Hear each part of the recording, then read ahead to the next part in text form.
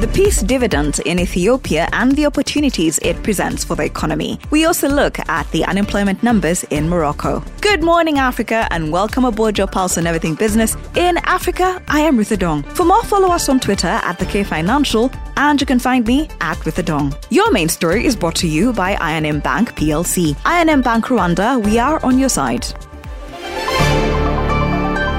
The parties in the conflict in Ethiopia's northern region of Tigray have agreed to permanent cessation of hostilities.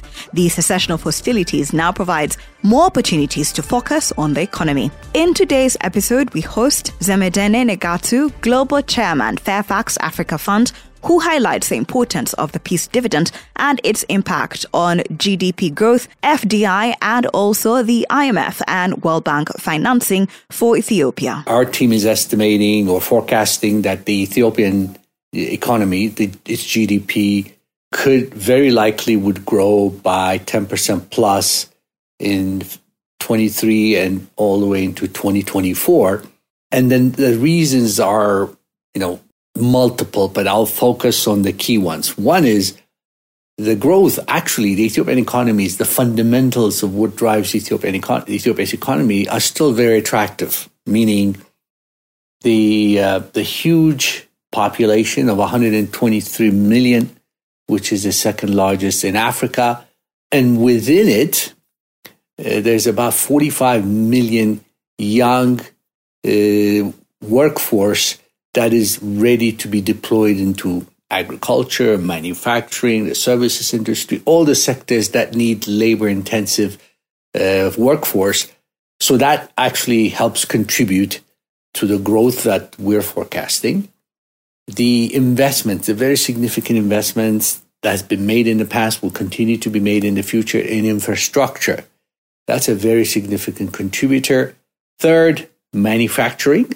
Ethiopia is migrating towards a manufacturing-based economy today, and I'll come to this a little later, but today it's an agrarian economy. But the goal is to find the right balance between an agriculture-led economy and a manufacturer value-added economy. And we see that happening fairly rapidly, the migration, because it started a few years ago, but we think it will accelerate the next few years.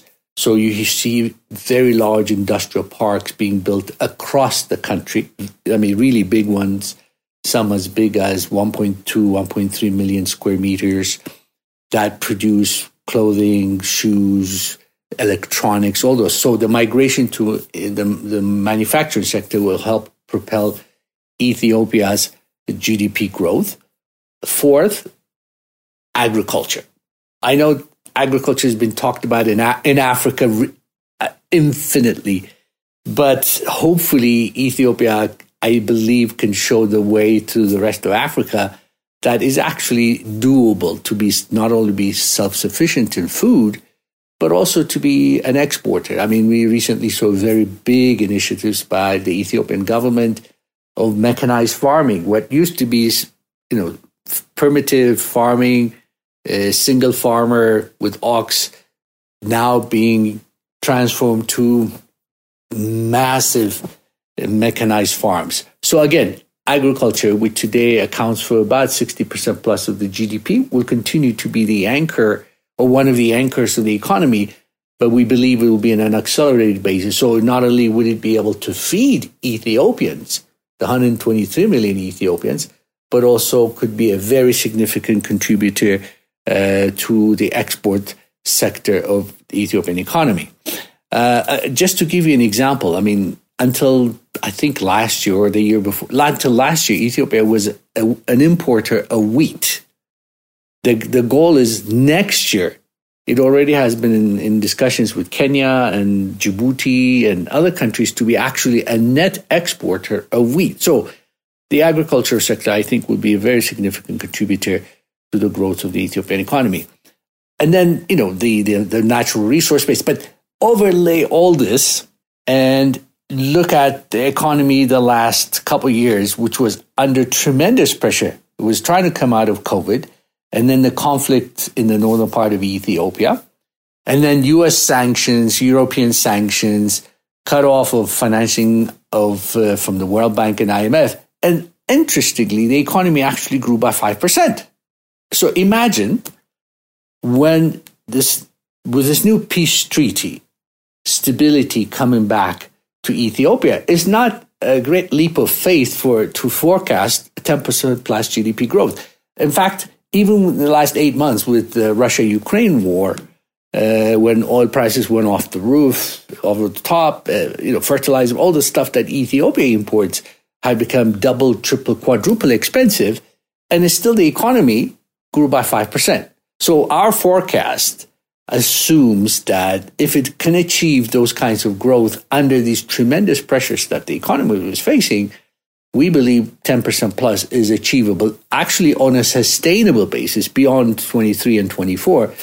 And just to give you a little perspective, in the 2000s, in the early 2000s to the late 2010, till a couple of 3 years ago, actually the economy was growing by almost double digits. So I think it's achievable for the Ethiopian economy to continue to grow by those kinds of numbers. Okay, so the peace dividend, I guess I'll call it, will have a very significant positive impact on the Ethiopian economy and the regional economy, because Ethiopia is the third largest economy in sub-Saharan Africa after Nigeria and South Africa. So we'll have a positive spillover effect on the region, on the Horn of Africa and the broader East Africa. And I think that's our forecast, that our expectations. That was Zimidene Negatu, Global Chairman, Fairfax Africa Fund. A quick review of the other stories making it into the podcast. The unemployment rate in Morocco fell slightly to 11.4% in the third quarter of 2022 from 11.8% in the same period a year earlier, as the number of unemployed went down by 70,000 to 1.37 million. Among sectors, jobs were shed in agriculture, forestry and fisheries, construction sector, while employment increased in services and industry. The youth unemployment rate edged up to 31.7% from 31.0% a year earlier. The Stanbic Bank Kenya PMI fell to 50.2% in October of 2022 from a 7-month high of 51.7 in September, when renewed growth was indicated due to the end of the national election period.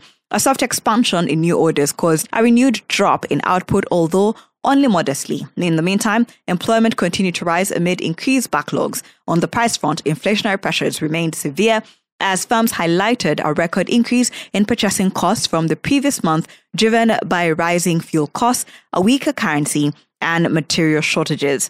Output charges were raised at the quickest rate since June in a bid to protect profit margins. Looking forward, output expectations were up to their strongest for 15 months in October, as companies were more confident of rising client numbers and business expansion plans. The Central Bank of Mauritius unanimously decided to raise its key repo rate by 100 basis points to 4% during a special meeting held in November. It marks the fourth rate hike so far this year, bringing borrowing costs to the highest since August of 2017 to contain persistent inflationary pressures. The aim is also to close interest rate differentials while further containing excess volatility in the FX market.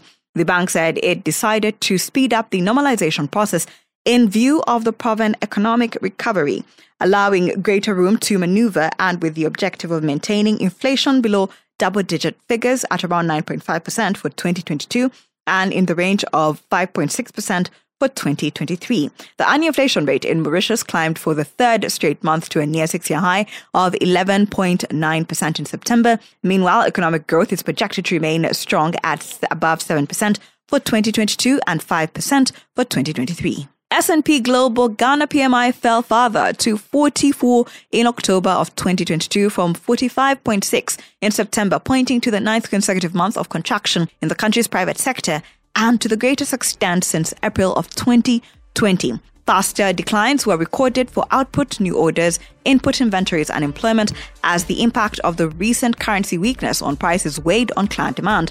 On the price front, the rate of overall input price inflation remained substantial despite slowing to a 3-month low, while output charges rose to a near-record rate. Looking ahead, business sentiment fell to the lowest for the 2.5 years amid concerns over currency weakness and the global economy. Thank you for always waking up with us. Good Morning Africa is a product of the K Financial. If you have any suggestions or you just want to check out more stories, visit our website. That is thekfinancial.com. And don't forget to subscribe. You can also find us on all social media platforms at The K Financial. And you can find me at With a Dome.